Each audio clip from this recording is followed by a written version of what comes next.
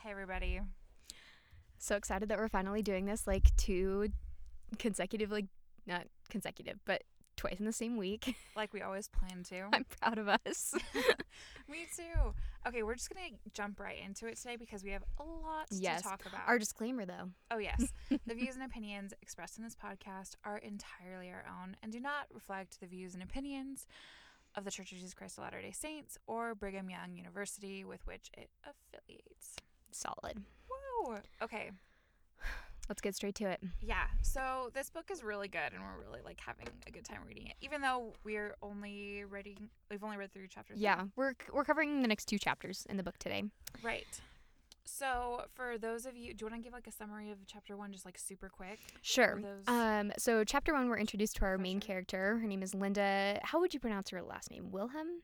Sure. Wilhelm? Something like that. Linda, she's the wife of a bishop. The bishop's name is Kurt. And early in the morning, they're awakened by the sound of a doorbell. A man from their ward named Jared has arrived with his young daughter, Kelly, announcing that his wife, Carrie, has left them, just kind of straight up abandoned the family. We get a little insight into Linda's family. She has 5 sons, only one of which is living at home.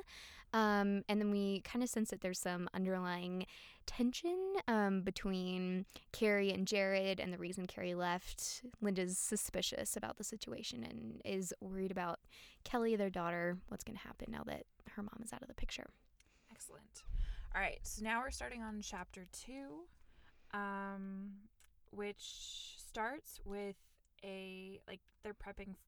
Linda is helping another woman in the ward who's the Relief Society president prep for the Relief Society president's daughter's wedding. Yeah. Which isn't being held in the temple. It's being held in the culture hall. Yeah, the culture hall. And oh my gosh, there's so much to talk about. Do you want to talk just about Mormon weddings in general? Because I think there's a lot of stuff, start with that as our theme. Oh, and sure. I think, because that carries through, I feel a lot of this chapter. Yeah. I mean, obviously, the goal of everyone in church is to get married in the temple so they can be sealed for time and all eternity. Which I think is a noble goal.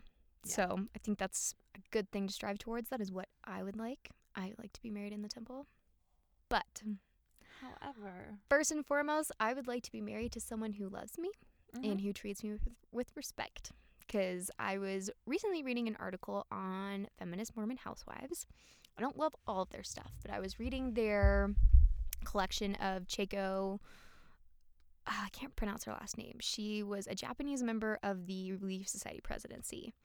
I had a friend who was just talking to me about her, she and I would is dig her. Fabulous. I'll put the link on our blog for things for you to read. She actually married a non-member, and he ended up converting to the church later, but she said it took a lot of questioning for her to decide this man is so good for me. He is a good Christian. He loves God. He's not a member of the church, but we work really well together. And so she was from Hawaii, and this was at a time where there wasn't a lot of members, and so she was like, if I want to get married and have children I want to do, then I'm gonna have to look outside the church. And so she felt prompted to marry this man, and she was and I had to and I didn't know that he was going to be converted, because I feel a lot of times we talk about these stories of Abraham sacrificing Isaac, and oh, we think he in the back of his mind, Abraham knew the angel was going to come and save him. He didn't know, and neither did this woman. She didn't know if her husband was going to end up converting, and so she had reconciled that with God and felt that God had was approving of her marriage and deciding to marry him, and went along with it. And a lot of people were commenting saying that I wish that I had followed that advice, because my first husband, there were 4 or 5 of these people that said my first husband was LDS, returned missionary, and was terribly abusive, and now I'm married to a non-member and I'm have a super happy marriage, and I'm so grateful for my second husband. And I was wow. Maybe we should talk about finding a strong companion that you can go with to the temple, as opposed to finding someone that's just going to the temple is our only goal, regardless of how we feel about each other. Right. That was really long-winded. I apologize. No, that's totally fine. I was just talking to my cousin over the weekend. She's much younger than me. By much younger, do you mean 12? She's 18. Okay. 18 or 9. I think 18 or 19. Okay. She's kind of starting to put her mission papers together, but Okay. she's still not sure if she's going to go or not. Yeah. She has a lot of questions, And that's okay. I don't know if yeah. she's listening, but I was in the same place, so I feel Right. ya. I feel you, girl. I was like, oh, like now looking back on it, I'm just so grateful I got to go home this last weekend and talk to her. She is dating a boy who got baptized. He wasn't a member. He got baptized, but his family, they're all like very devout Catholics. And they have told him that they will like disown him if he goes on a mission type of thing. Oh, how sad. And so she's like, well, he's not really sure what to do, and like I'm not sure. And she's like, my parents are like, you have to marry a returned missionary and type of thing. And she just looked so like distraught, sad and just confused and like not sure what to do, and it like kind of broke my heart. But I like very like emphatically told her, I was like, a mission, like marrying a returned missionary doesn't guarantee anything. I think we need to realize that nothing guarantees a happy marriage. Oh, like getting in the temple does not mean that your marriage is going to be successful. Right. It just doesn't. Like, I don't know. So carry on. No, exactly. And I told her, I was like, one thing that I learned on my mission was that like a guy who has completed a mission, like checked the box, does like there's so much more than that. It doesn't mean it doesn't mean that he was a good missionary. It doesn't mean that he's dedicated to the church. It doesn't mean he has a strong testimony.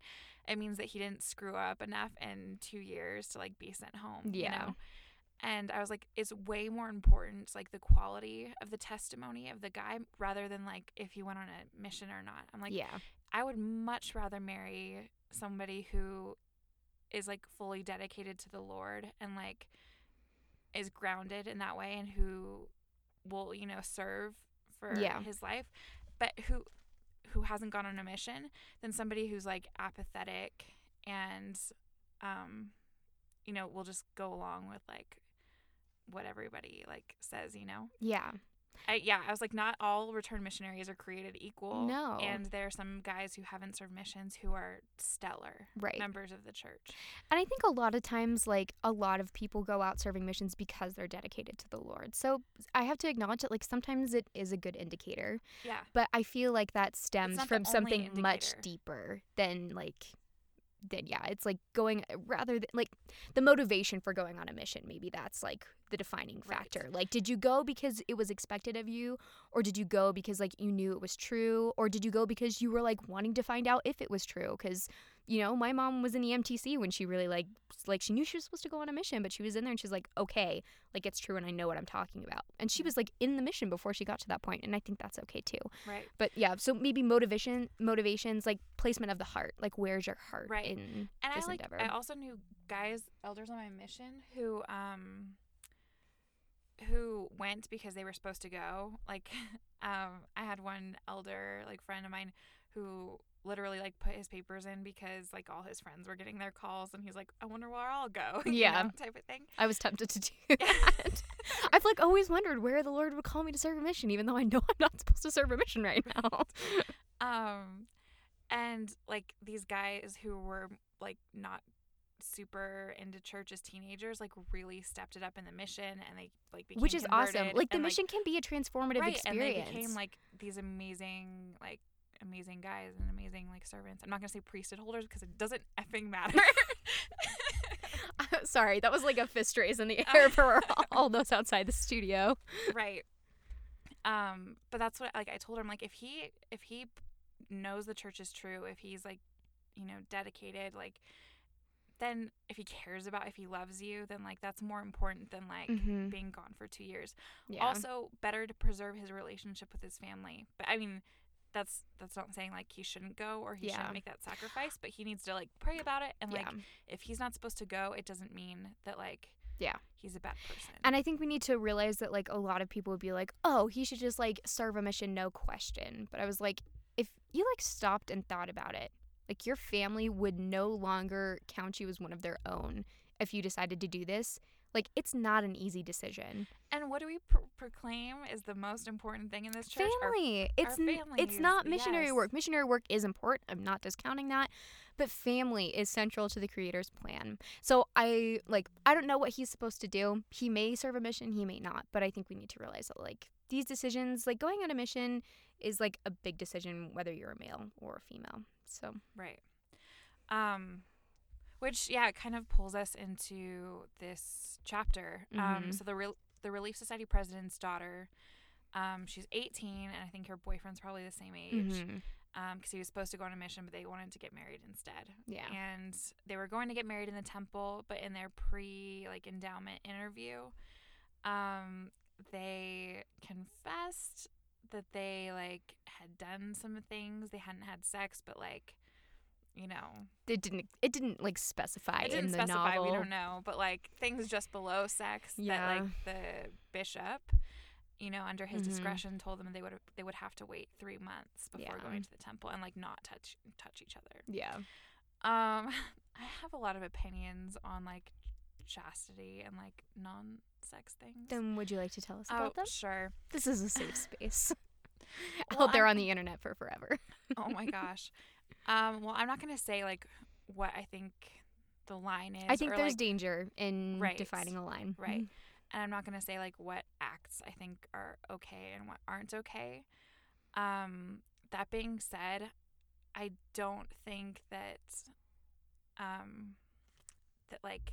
purity or chastity at this level is the end of the world type of thing. And I mean, it's also good in a relationship to kind of figure out your chemistry, your sexual chemistry, because that's such a big part of your relationship. Totally agree. And if you completely keep your hands off of each other, and then you could get married and not have it, you know what I mean? Yeah. And again, I'm not gonna say what I think a line is, but I think that, I don't know, punishing people for being affectionate, Yeah, I think there's maybe have them not take the sacrament for a couple weeks or something. I'm not a priesthood holder. I'm not the bishop, so I can't say. Yeah. But it just seems a little extreme to me. I guess the thing that it doesn't necessarily bother me, but it's in church disciplinary actions, it varies. The same offense won't garner the same punishment. And I had a religion professor who told us a story about two good friends of hers who were both brought up to church disciplinary courts, and for the same thing. One was excommunicated and the other was disfellowshipped. And she actually confronted the stake president. She ran into him at a grocery store and was like, I know this isn't my place to pry, but why did you do that? He is so distraught over this. And the stake president was like, it was an extremely difficult decision, but using my position as a judge in Israel, I felt that excommunication was what he needed in order to come back to full fellowship in the church, whereas that other person needed disfellowship for some other reason. So I understand that. It's a little still murky for me, that it's kind of up to the individual bishop to decide whether or not you're allowed to take the sacrament or enter the temple, but I can see why they do it. That being said, I think we need to realize that as a Mormon culture, we as humans are sexual beings. Oh my gosh, yes. And my marriage prep teacher, this will probably sound blasphemous to a lot of non-Mormons and maybe even to some Mormons, but she's like, if we truly believe that we were created in the image of God and we are sexual beings, then God is a sexual being. So leave that leave that be. And so this is where the For Strength of Youth pamphlet kind of bothers me when it says, do not do anything that arouses sexual feelings. That's ridiculous. And I was it's impossible. And I was like, we have sexual feelings though, and they arise in lots of different scenarios. I agree that watching porn is something that you shouldn't do. I don't believe that you should have sex before marriage, but I do believe that you should be feeling some sort of sexual attraction to a partner in a committed relationship. Even just not even a committed relationship, you should have a sexual, if you're asexual, I understand that people who are asexual exist, and that is fine too. But it was you should be feeling some sort of sexual urges in regards to people that you're attracted to. And so to say that we're not supposed to do anything that arouses sexual feelings, and then all of a sudden after 30 minutes in a sealing ceremony, everything's allowed. I'm just we psychologically as humans, not necessarily as Mormons, we can't process that. We cannot process that change. It's impossible. We can't do that. And I'm not saying you need to toe all the way up to the line and almost have sex so you're prepped for your wedding night, but you need to need to understand that you have sexual urges and exercise them in an appropriate way. Does that make sense? I agree. And I agree with you that the wording on that for the Strength of Youth pamphlet is really problematic. And I get what they're trying to say. I really do. Right. But because when you're a teenager, when you're a young adult, even when you're a single, like middle-aged adult or whatever, you're going to have like sexual feelings. Like there's no, or you're going to be aroused. Yes. And like saying that like you should never have those feelings creates except like a sense within of shame, marriage. you know what I mean? Yeah. And so, yeah. There's going to be a lot of things I'm going to link to on our blog, but there's an article written by a sex therapist in Chicago. I think I've read it. Yes. Okay. Anyway, there was this huge symposium kind of at a New York stake for middle-aged singles, like 30 and up, and they invited her to be kind of like one of the keynote speakers, and she addressed how we talk about chastity and purity and sexual intimacy in like these kind of older age ranges. And she mentioned a boy who would not wash his penis, like, because that would that he was not supposed to do anything that aroused sexual feelings. And I was like, this is this is how far that we have and I don't believe that I don't think most Mormons are that conservative, but they exist, and that's sad. I was like, who thinks that having a penis and needing to I'm sorry, I'm saying penis quite a lot. I just couldn't believe that. I was like, it's one of my favorite words, Madeline. I Don't think it's worry hilarious. about it. But I was like, it exists. It is attached to your body. Clean it. It's okay. And so it's that's what I think. People, it is okay that you have sexual bodies. Your bodies are beautiful, and God made them that way. It's okay to appreciate the beauty of another person's body. Don't objectify them, but you can appreciate it. There's a difference. So I'm all about the female gaze. Really though? All about it. Yeah, I think we talked about this, 1 on the Kinsey scale. Oh, and the female body, yes. Yeah. Sorry, did I misinterpret that? Oh, yeah, that's how hetero or homosexual. Yeah. I'm definitely a 1. But yeah, everybody's always talking about how women shouldn't wear yoga pants. Well, boys, please don't wear tight suit pants, because it's making me think some very unladylike thoughts about you. Just kidding. Please continue to wear tight suit pants. It does things to me.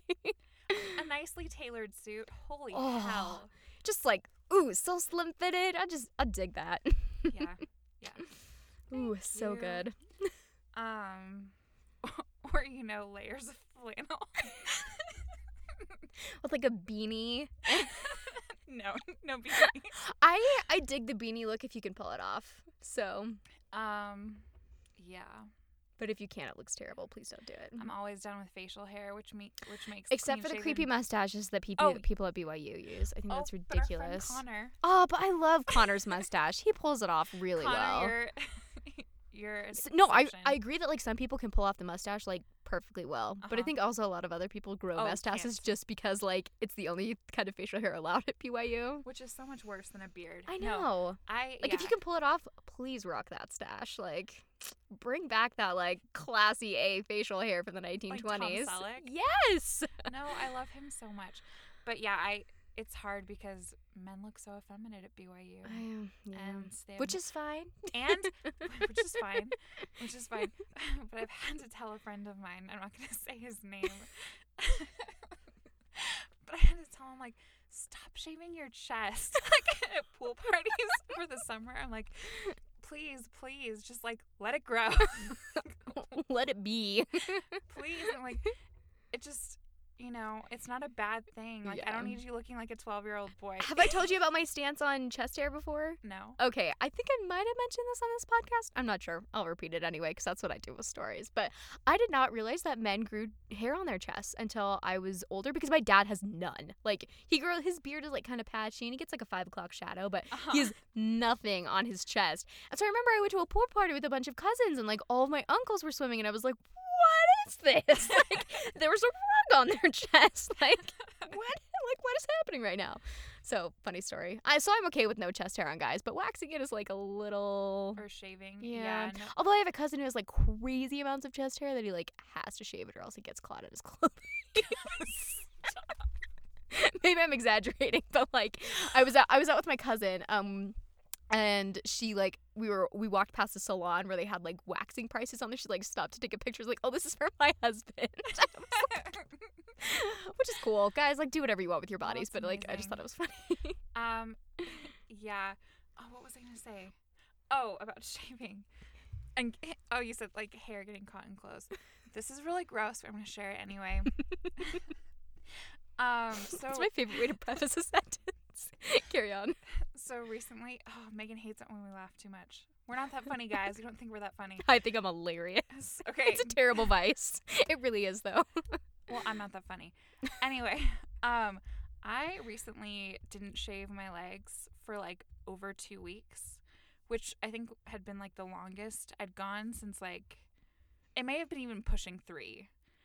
Respect. Thanks. And I don't think I'd ever gone that long, like, not shaving my legs since like before I like started shaving my legs. And it got, I mean, I want to like be the person, like I want to be the girl who's like, whatever, body hair, like, you know what I mean? I Like, wish I could be that person, but I'm not that person. Especially like on my mission, like even like the classiest girls like didn't shave their legs, you know, like so you like be at church, you're like, oh, huh. It's just it's culturally. Yeah, exactly. So. And I think I wish. Yeah. But it got so uncomfortable having like that hairy of legs. Yeah. And so when I like finally shaved, I'm like, this is like glorious. This is glorious, and I'm never doing that to myself again. Because, you know, shaved legs, there's like a really good feeling. It's magical. Clean sheets and shaved legs. They make your legs feel like dolphins. Stop it. It's so true, though. I think I just like snort. I'm good. Yes, I'm good. I've definitely been there, though. Like, respect. Yeah. Yeah. So, anyway, I'm all about body hair on men. All about it. As long as it's controlled. It might be because of my like fascination with the beast when I was younger. You've like ingrained this thing into your psyche where you're like, I'm attracted to men who are like part lion, part like ram, whatever, part bear. I can't even talk about that. Oh, it's all about that library, though. That library. My Disney Prince crush was Prince Eric. Okay, that's pretty. Yeah, just like the dark hair and the light eyes, and like that thing where he like leaps into the rowboat. He's like, I lost her once, I'm not gonna lose her again. And I was like, yes, together forever. He's Ashley's favorite too. Oh, I love the Little Mermaid. Yeah, I think she's great. she's pretty good, but not as good as Belle. I agree. Belle is like the person that I identify. Belle's the person I identify closely with, like, personality-wise, but on my study abroad, we were, like, doing this exercise where, like, talked about which Disney princess we look like and then which Disney princess we acted like, and everybody said I looked like Snow White, but then everybody said that I acted like Merida, and I took that as, like, a total compliment. I've never seen that. It's actually really good. It definitely didn't turn out how I expected, but it was really good. Okay. So. I'm trusting you. Yeah. All right, so back to the book. Yeah. Mormon weddings. Wow, we like talked about a lot of things. Yeah. Okay, go to page 13. Okay. So this is like so they're preparing for this wedding in the cultural hall. They're setting up a gazebo, which like made me want to kill myself because the whole like Mormon weddings and the receiving lines, like I just can't handle it. Anyway, so the bride who's getting married, her mother comes in, the Relief Society president. She's like crying to Linda, our main character, about how sad she is that her daughter isn't getting married in the temple, and I like think that sadness is justified, like yes, but I just like the part that I laughed at is on we're sharing one book today, so let's see. Okay, so she says, I just never thought that Perdita, who is her daughter, would be married like this. It feels so wrong. It should be at the temple. I talked to her all those years about being married in the temple. A white dress, a white tuxedo, and pictures of the temple to put on her walls forever. Because that's what and matters. And now this. Because that's what matters. And I was like, here's the thing. I realized that I realized this when I was younger. I had a really hard time understanding like why boys were pushed to missions and girls were pushed to marriage. I told my mom, I was like, isn't the real point of it just like trying to get to the temple? Like regardless of how you get there. Mm-hmm. Like whether it's for a mission or for a marriage. Like it's like men and women aren't prescribed to get to the temple a certain way. We're just like all trying to get there at one point, you know? And so this idea of like talking only to your daughters about getting married in the temple is so dangerous. Like you need to talk to your sons about this as well, because a marriage takes two. I can't opinion on that, or I can't opine on that. Yeah. Just because I don't have brothers, so there was no like gendering of teaching because Yeah. we're all girls. And it's like, and I have a younger brother, and I feel like my parents have done a really good job about teaching us the blessings of the temple. I'm talking more along my lines of like seminary teachers and, and like, young women's. Yeah. I don't know. That's just been like really difficult for me because it didn't allow me to pursue the idea of going on a mission, and I think it made the mission more important for men than it is. And I think marriage is more important than a mission. So. Yeah, I agree. So. But marriage isn't the end all be all. No, it's not. But what was I gonna say? Oh, have we talked about this before? Like, just like how marriage is taught to like girls and young women's. Like, did you ever do a marriage time capsule? Yeah. Or like, I didn't do it, but all of my friends did because I skipped a grade, so all of my friends like were in, but I didn't skip a grade in church, so like I was in Maya Maid and all my friends were Laurels, and they did that. And I actually had a friend who got like chewed out because she had cut out a picture of a wedding dress that was strapless, and she liked it because it had pockets, and that's why she put it in there. oh my And they got mad at her for it. At least that's what I heard. I wasn't there, but because modesty, guys. And modesty is important. We've talked about this before, but really, Yeah. No, but I don't think that like in general young men's leaders are like, boys, like, let's write letters to your future wife. And, like, that's the tell thing. her I all was the- like, I'm going to be 'cause I too had- busy banging my husband to get out and read this letter I wrote to you when I was 12. Like, I'm sorry, I'm going to jump your bones, and then maybe we can talk about how I feel about you. But, like, I have my wedding plan. I have, like, my wedding night planned. Sorry, if I, like, ever show this to my future spouse, I really apologize. Maybe, no, I'm not going to apologize. Sex is fun. At least it should be, I think. Still haven't had it. I'm a virgin. I'm rambling. Just like... Oh, I love you so much. No, I was like thinking because one of my mom's best friends was my young women leader when we wrote the letters to our future husbands, and I was in like such a like a dark place in this phase of my young womanhood. I really think my letter's like, yeah, I hope I get through my shit before we get. It's like, hopefully I'm done with therapy by the time you give me a ring.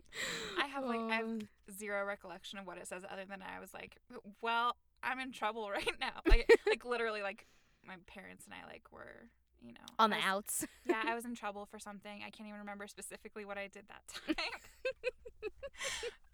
You're the cursed second child, like.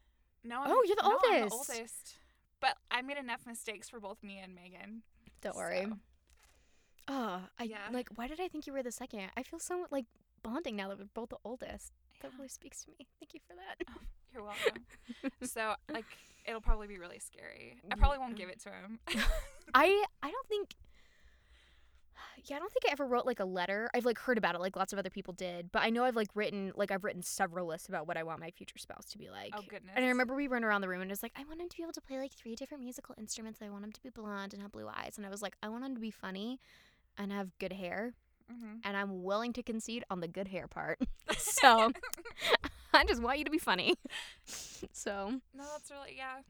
I don't think I ever made a list like that. I have one actually in my scriptures because we had a lesson where it's like talking about spiritual traits, like what you want in your future spouse as a person, not as what they look like. And then talking about, she like had us write out these traits. It's like, okay, now make sure that list is about you before you go and get married. And I was like, that's a great way to think about it. So I keep that list in there for myself for like, if this is how I want to get married, then this is who I need to be. Right.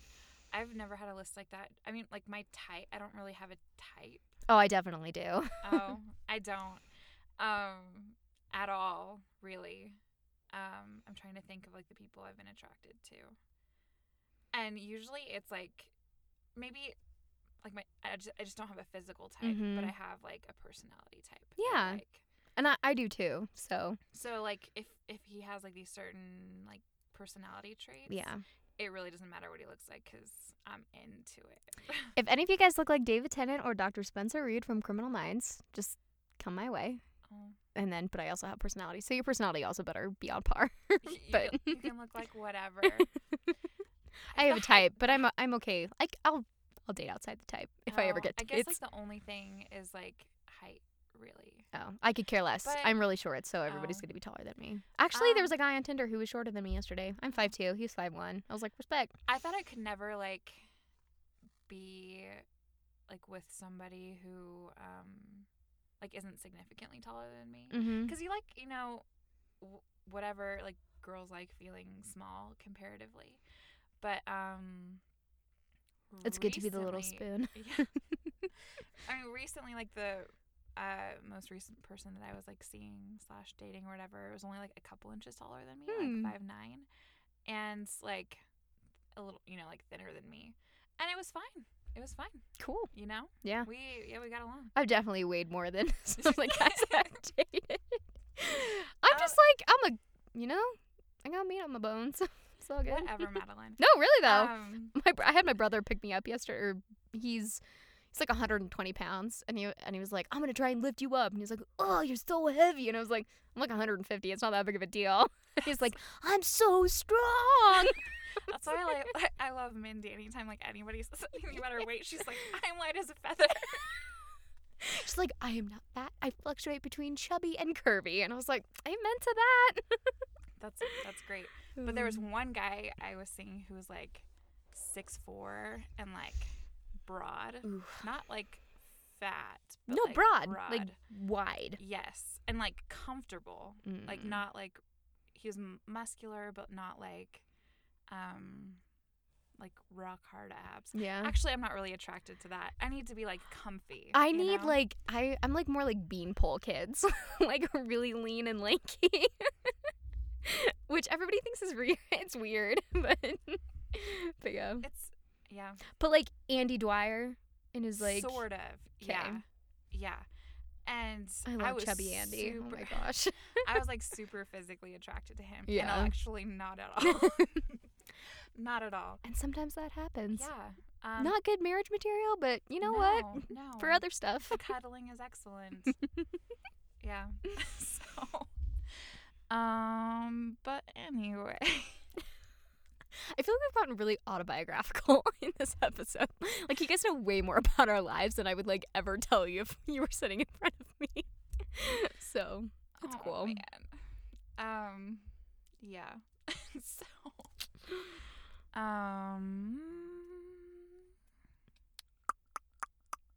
Sorry, guys. Dead air. This is excellent. I know. Okay, maybe we could talk about, like, their worry about them not being binded in the afterlife. Oh. I thought that was irrelevant. Yeah. I mean, people could, you know, like, oh, if they don't get sealed right this second, blah, blah, blah. But, Yeah. you know, work for the dead. We believe God is a loving father. Like, Right, I don't he's think he's going to merciful. separate you. I mean, like, not to say that, like, you shouldn't get married in the temple if you have the ability to do so. Right. But Oh, there was one part I really liked that, like, the main character said. And, of course, it's going to take me a second to find it. But, dating rules, blah, blah, blah, people judging.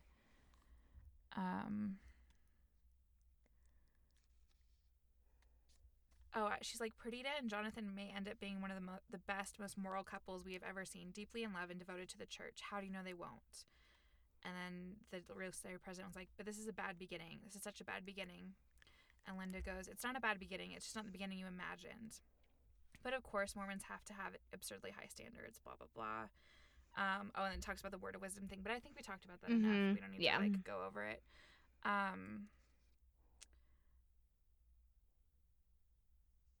But what was I going to say? Like, what if they leave the church? Either of the people leave the church who marry in the temple too. It's not a guarantee. Oh, this is what I really liked. And the sealing is broken as soon as they disobey their covenants anyway.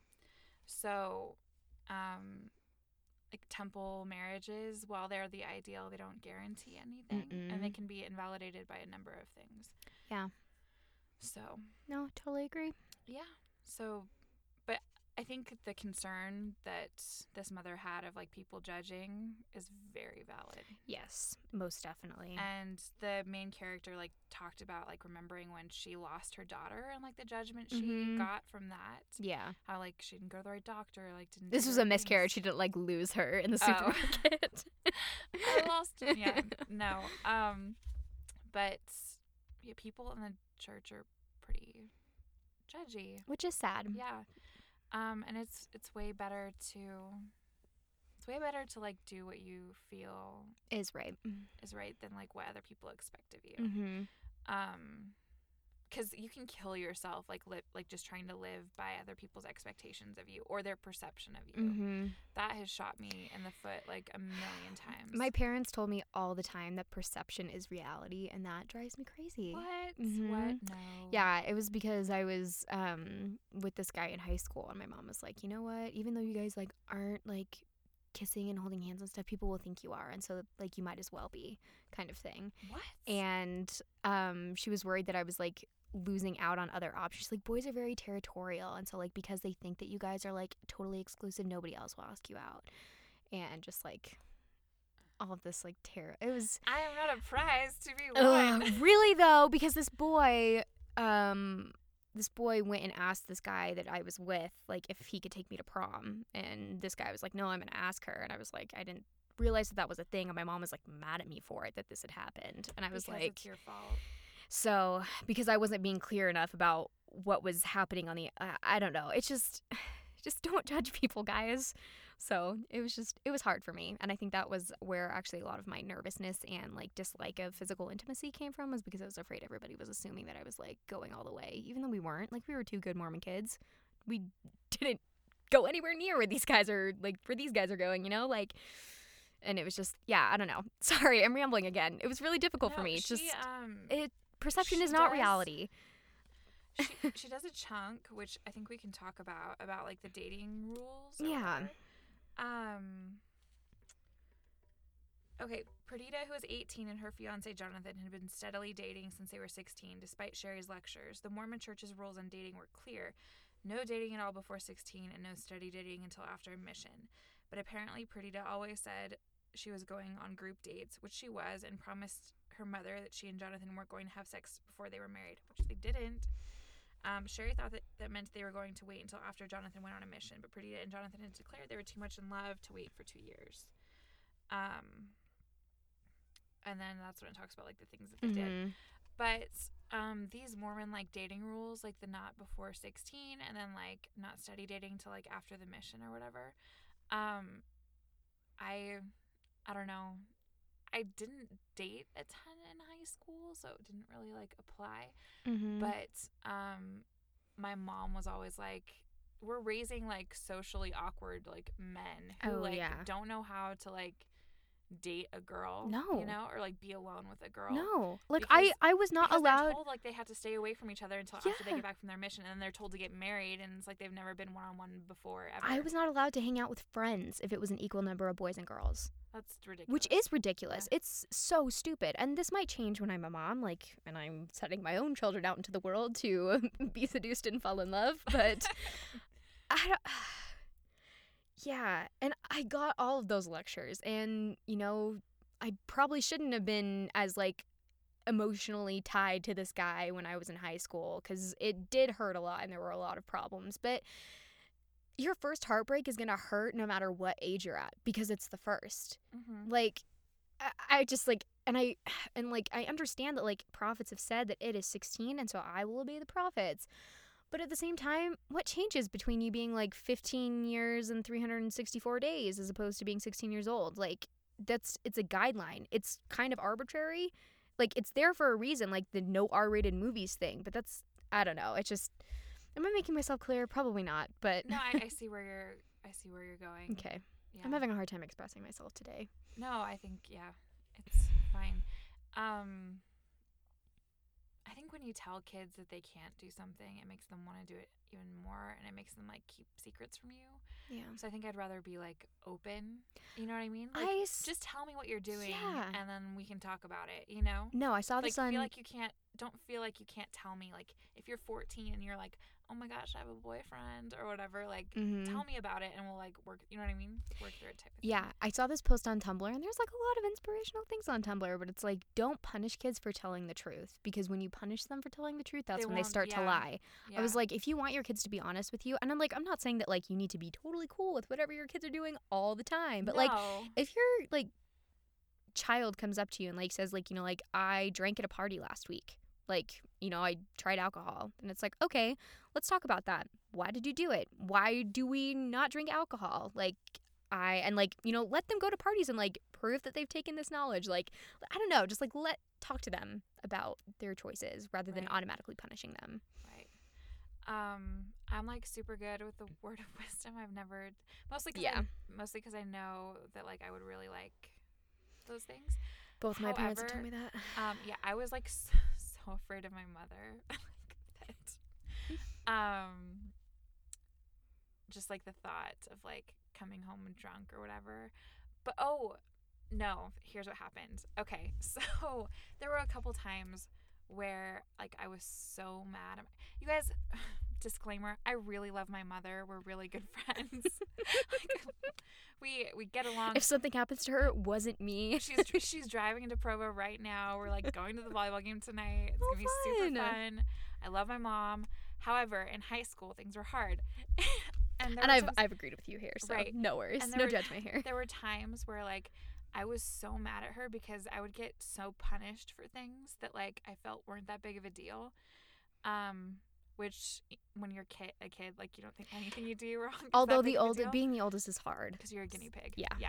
Quinn gets away with stuff that I would never have flown. Oh, both of my siblings. Yeah. Georgia and Nathan, I'm talking to you. Right, and so like there were a couple times like I think I like broke curfew once, and I was like literally had been like at the Bishop's like watching a movie like with his kids, and like stayed till like 12:50. And then we also like TP'd. TP'd our Sunday school teacher's car. Carson McKay. We're still friends on Facebook. You should tag him in when we post this on Facebook. Oh yeah. And so like as we were TPing the McKay's car, I like my cell phone was like, you know, blowing up because my mom was so mad. Before this night, like I had never really, this is like the first time I went out and like took a car like after I was 16. Mm-hmm. And before this, like I'd never really had like a firm curfew. I had a curfew. It was 10:30. Oh, see, this was midnight. But like I had, you know, slept over and like come home after midnight before, like when like seeing a late movie. Yeah. And so it like never occurred to me that like I would get in trouble for getting home at like 12:15 or 12:20. Yeah. Like just because this was the first time it was like be home at 12, Mm-hmm. and I like it, you know, it didn't permeate, you know. Yeah. And so like I get home, and this was like one of the biggest fights like we've ever had. Like Megan and I got in so much trouble. The most legendary Karen Adams punishment like ever was in like amidst all like the yelling and the back talking, she took away her contact lenses. She's like, contacts are a privilege, they're not a right. Shut so you guys are gonna wear your glasses. Which is kind of genius because I never broke curfew again. Oh my gosh. But as a person who has -8.5 prescription lenses, wow. like I like to do that would be like literally to render me useless. Well, I mean, so we were like having to wear like our glasses for however long. My mom has picked us up from school to come back and clean our rooms, or like made us late for school because our rooms weren't clean. Because school was also a privilege. Another time I'll have to tell you about Quinn and her like not cleaning her room because it's so funny. I mean, now that I'm not like living at home, like whenever I hear about Quinn getting in trouble, it cracks me up. I'm just upset that my mom let my sister stay out till 3 a.m. on prom night. Oh my gosh. So because she was in student council, and I was like, BS. BS, Amy. Right. Anyway, like, so this time was like a pretty rough time with me and Karen. The contact lenses. And I was like, I'm not a bad kid. Like, all I did was come home like 15 minutes late. I was with Mormon kids. We weren't doing anything bad. Like, why am I in trouble? Like, going on and on. Like, I'm like, you're punishing me. Like, I came home drunk or like with a boy. Or like had sex or like, you know, was high or whatever. And I'm like, I was like, just so upset. And like that her reaction was so out of proportion and like the punishment did not fit the crime. And so like 20 years for a loaf of bread kind of thing. Yes. Exactly. My mom is a Javert punishment. That is a terrible, terrible compliment. I'm going to use that so much now. Oh, Mom, I love you. But, so like the next time I like went to a party at Latin America, which is where like our friends hung out. No, you actually went to Latin America. Yeah. The apartment was called Latin America.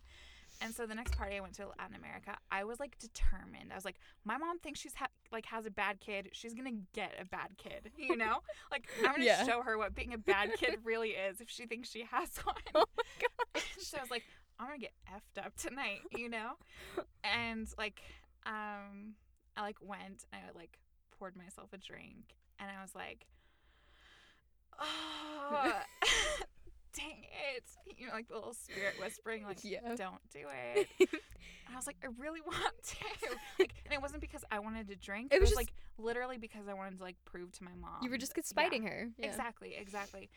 But my fear of God was stronger than the fear of my mother. As that it should night. be. Yes. Although the wrath of God and the wrath of an angry mother are like pretty on similar. par. Right. Like if my mom was sitting in the heavens as the Israelites were wandering in the desert, she would have been like, "No manna for you." Oh, I'm going to hell. So anyway, I didn't drink that night. And my mom still doesn't like know how. She doesn't listen to this, right? No, I don't think so. I don't think she knows how podcasts work. What is the podcast? What is the podcast? What is the radio? She's like recently like on Instagram. I guess. Yes, it's I been, know, like, a because she year shows up on my like suggested people I should follow. Her trip to Italy and France looked great. Oh, my mom. So anyway, like that was, again, the type of thing where I was like, Mom, like you don't understand. Like, I'm on the honor roll. Yes, I'm on the freaking dean's list, man. I may ditch class, but like, and not do my homework, but I'm still on the honor roll. Yeah. That's But- what. Actually, funny. This actually happened to me too. Like my mom was about to come and yell at me for staying up late. This was like 11:30 midnight on a school night, and I was reading my scriptures. Uh-huh.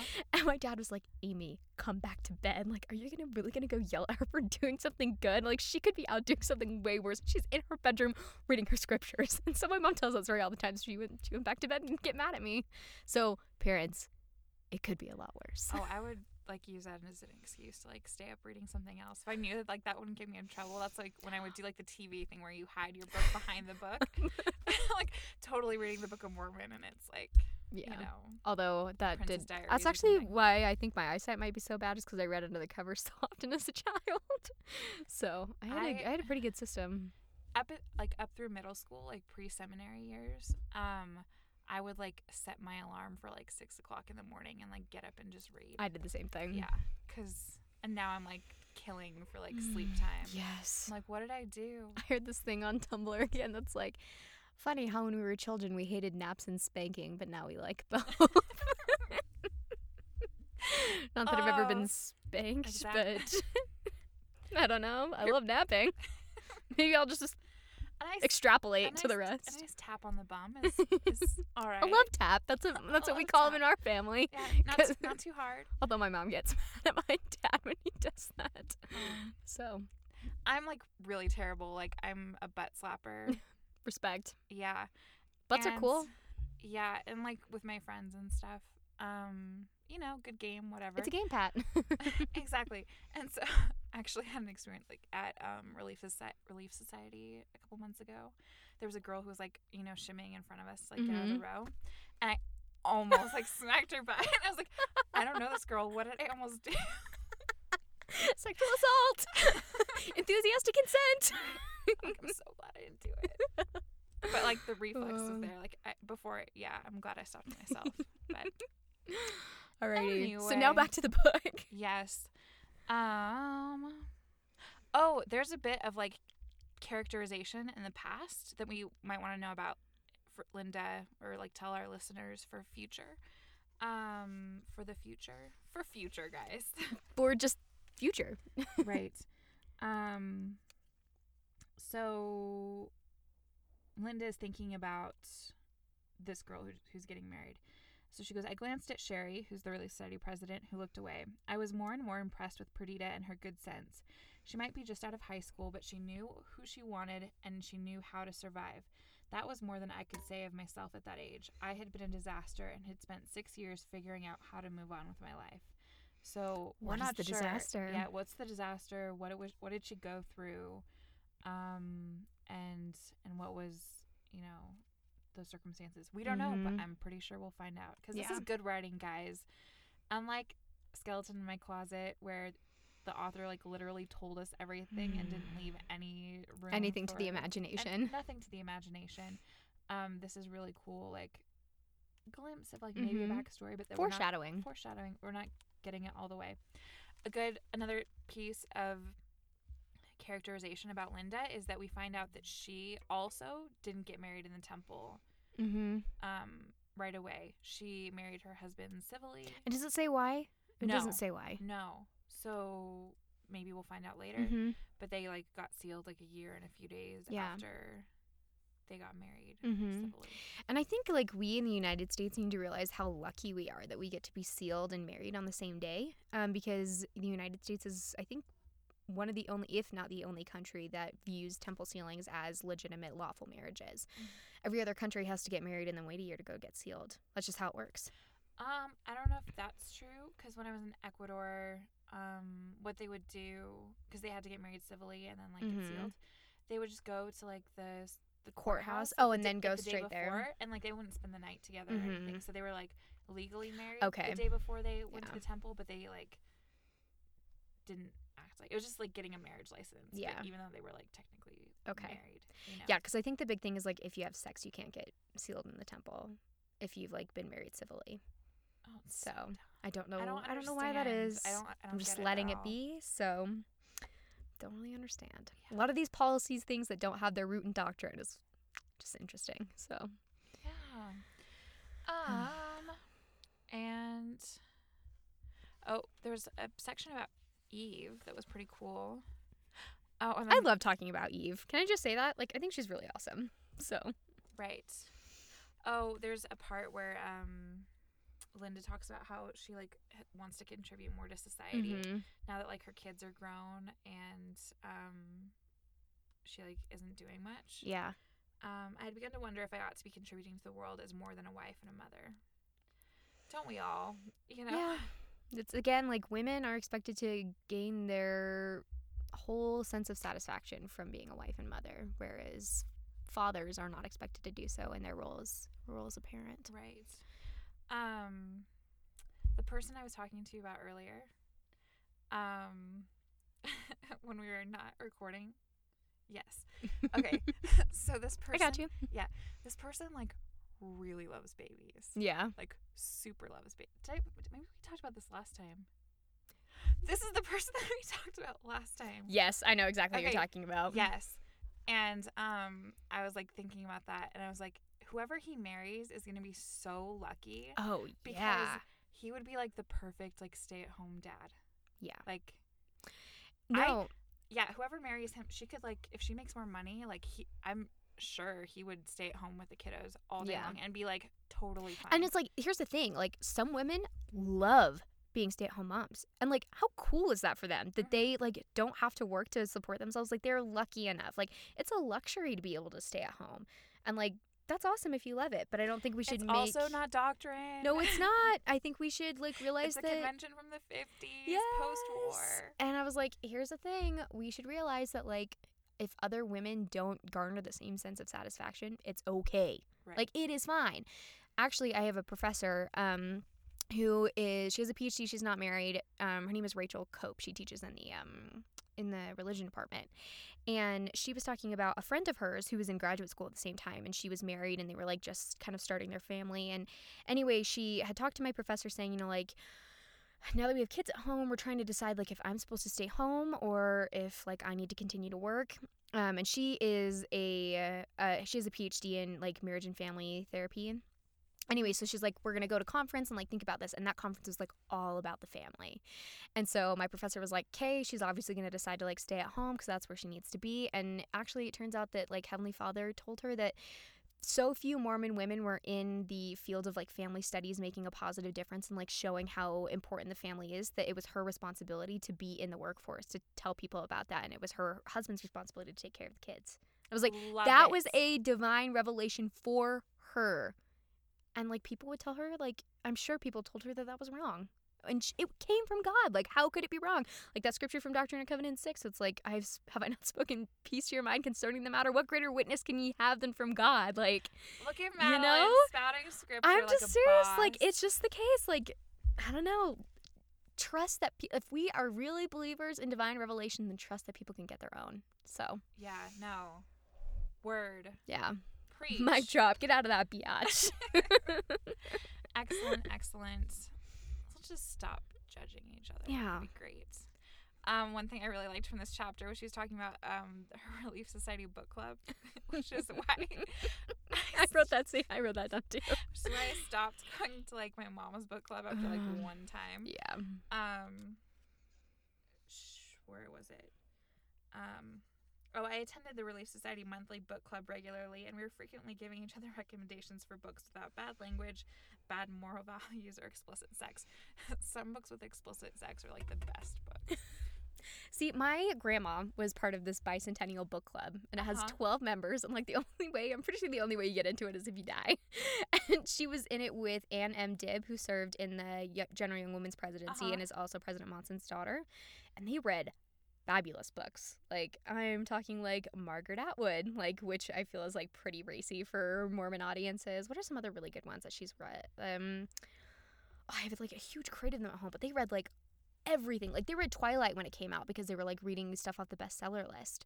And I was like, this was a group of like women in their 70s. Like, some of them were in their 70s, and they were like reading everything. And I was like, that to me is what a book club is. Oh, for like, sure. Yeah, it was fabulous. Like Tolstoy and Mark Twain, and they were reading Amy Tan and like all sorts of really cool stuff. Speaking of Mark Twain, just real quick, have you heard Elder Holland's speech? Like, he gave like a forum about Mark Twain and religion before he was an apostle. It is amazing. We should like link all of our stuff. We'll link it in the blog. So yeah, it's super, super good.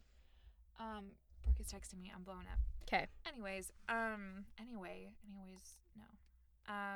The grammar Nazis are after you. Right.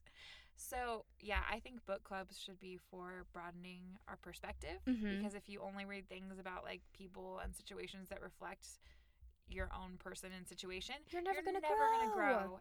Ever. Yeah. Ever. Yeah. Which is why I love the hoes that read so much. Oh, I love that. I dig that. It's so great. You have my full support. We're meeting on Saturday. We're talking about Why Not Me? I want to read that so badly. Please do. Because I was going to go to Costco and buy it if I like didn't have it within the next few weeks. Oh, it's I've read a couple chapters already that when I was just standing in Costco waiting for my mom to get done. Did you read Soup Snakes? No, I read the one about women and or all the like different plot lines of TV shows that like new seasons. I thought that one was hilarious. Yeah. So I really like her take on her relationship with BJ Novak. I read a little bit of that and I thought it was really interesting. I definitely have like male friends in my life who in some cases I have like had like more than like friends things in the past, but like not currently. Yeah. And like it's still amazing, and it's like still a really productive relationship and like friendship, even though there's like no like romantic side. Yeah. And so I really like that the idea of like her like soup snake, you know, like the person who's always like there for her, and like who she can like bounce ideas off of, and they like talk, and they like don't agree on everything, and they like fight, and he like calls her dumb, and she like calls him dumb, like stuff like that, but they're like still friends. And I love that idea. Like I would consider my friend Tyler to be like one of my soup snakes, and then I have like other, you know, a couple others too. I need Tyler a and I snoop have never been snake. romantic. We never will be. But like, you know, Tyler's at home like singing Taylor Swift into a hairbrush because you projected him. Well, Tyler's always singing Taylor Swift into a hairbrush. Oh my gosh. Tyler, can we be friends?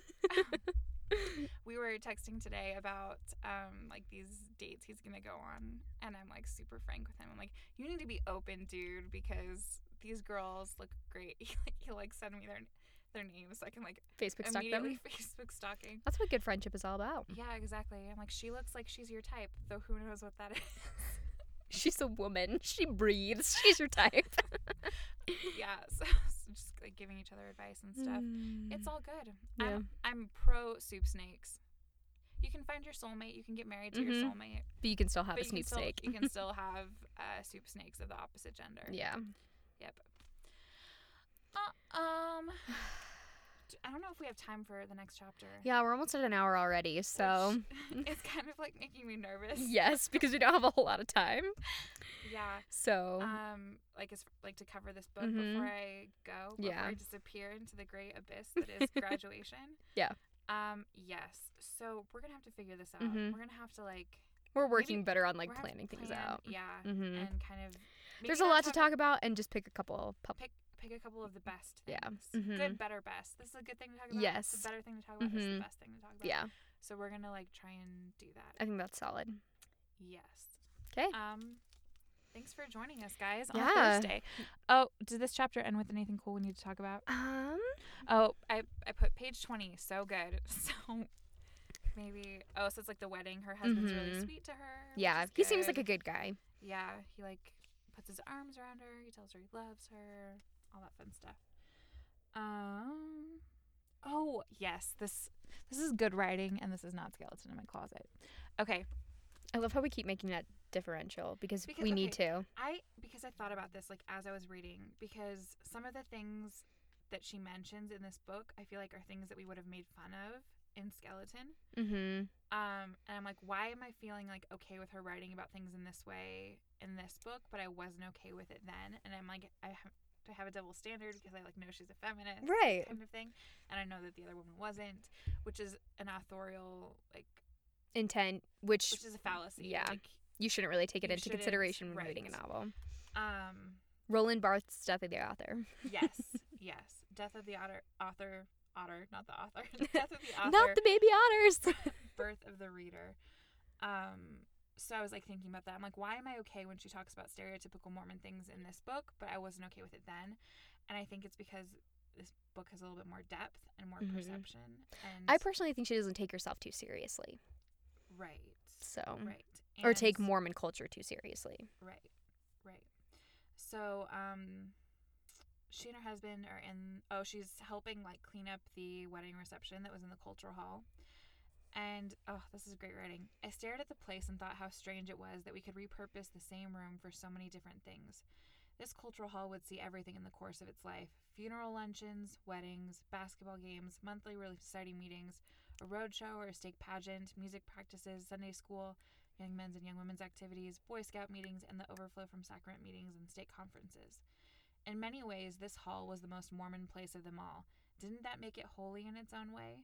Maybe more holy than the quiet white temple that was not part of our weekly worship? This hall was where God came, if you believed in God, and I did. After all this time and all my doubts, I did. I really loved that. I thought it was a really interesting take on something that I had never thought was really significant to our Mormon way of life, but it really is.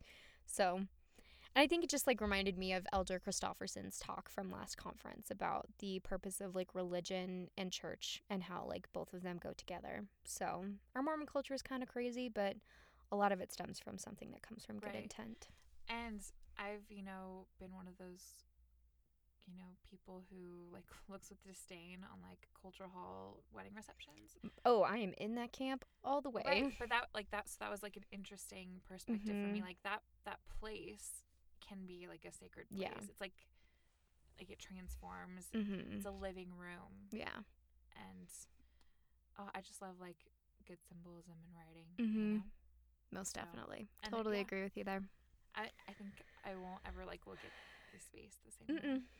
No, now that I look there, I'm gonna see it. So see it in that way. Woohoo. Okay, so we're gonna close for real now that we're at an hour and a minute or something. Hey, that's not too bad. No, not at all. All right, so yeah, tight. Keep tuned for Tuesday. We're excited to carry on and hopefully move at a quicker pace. Yes, and hopefully Caitlin does all her homework this weekend. Have a good weekend, guys. Bye.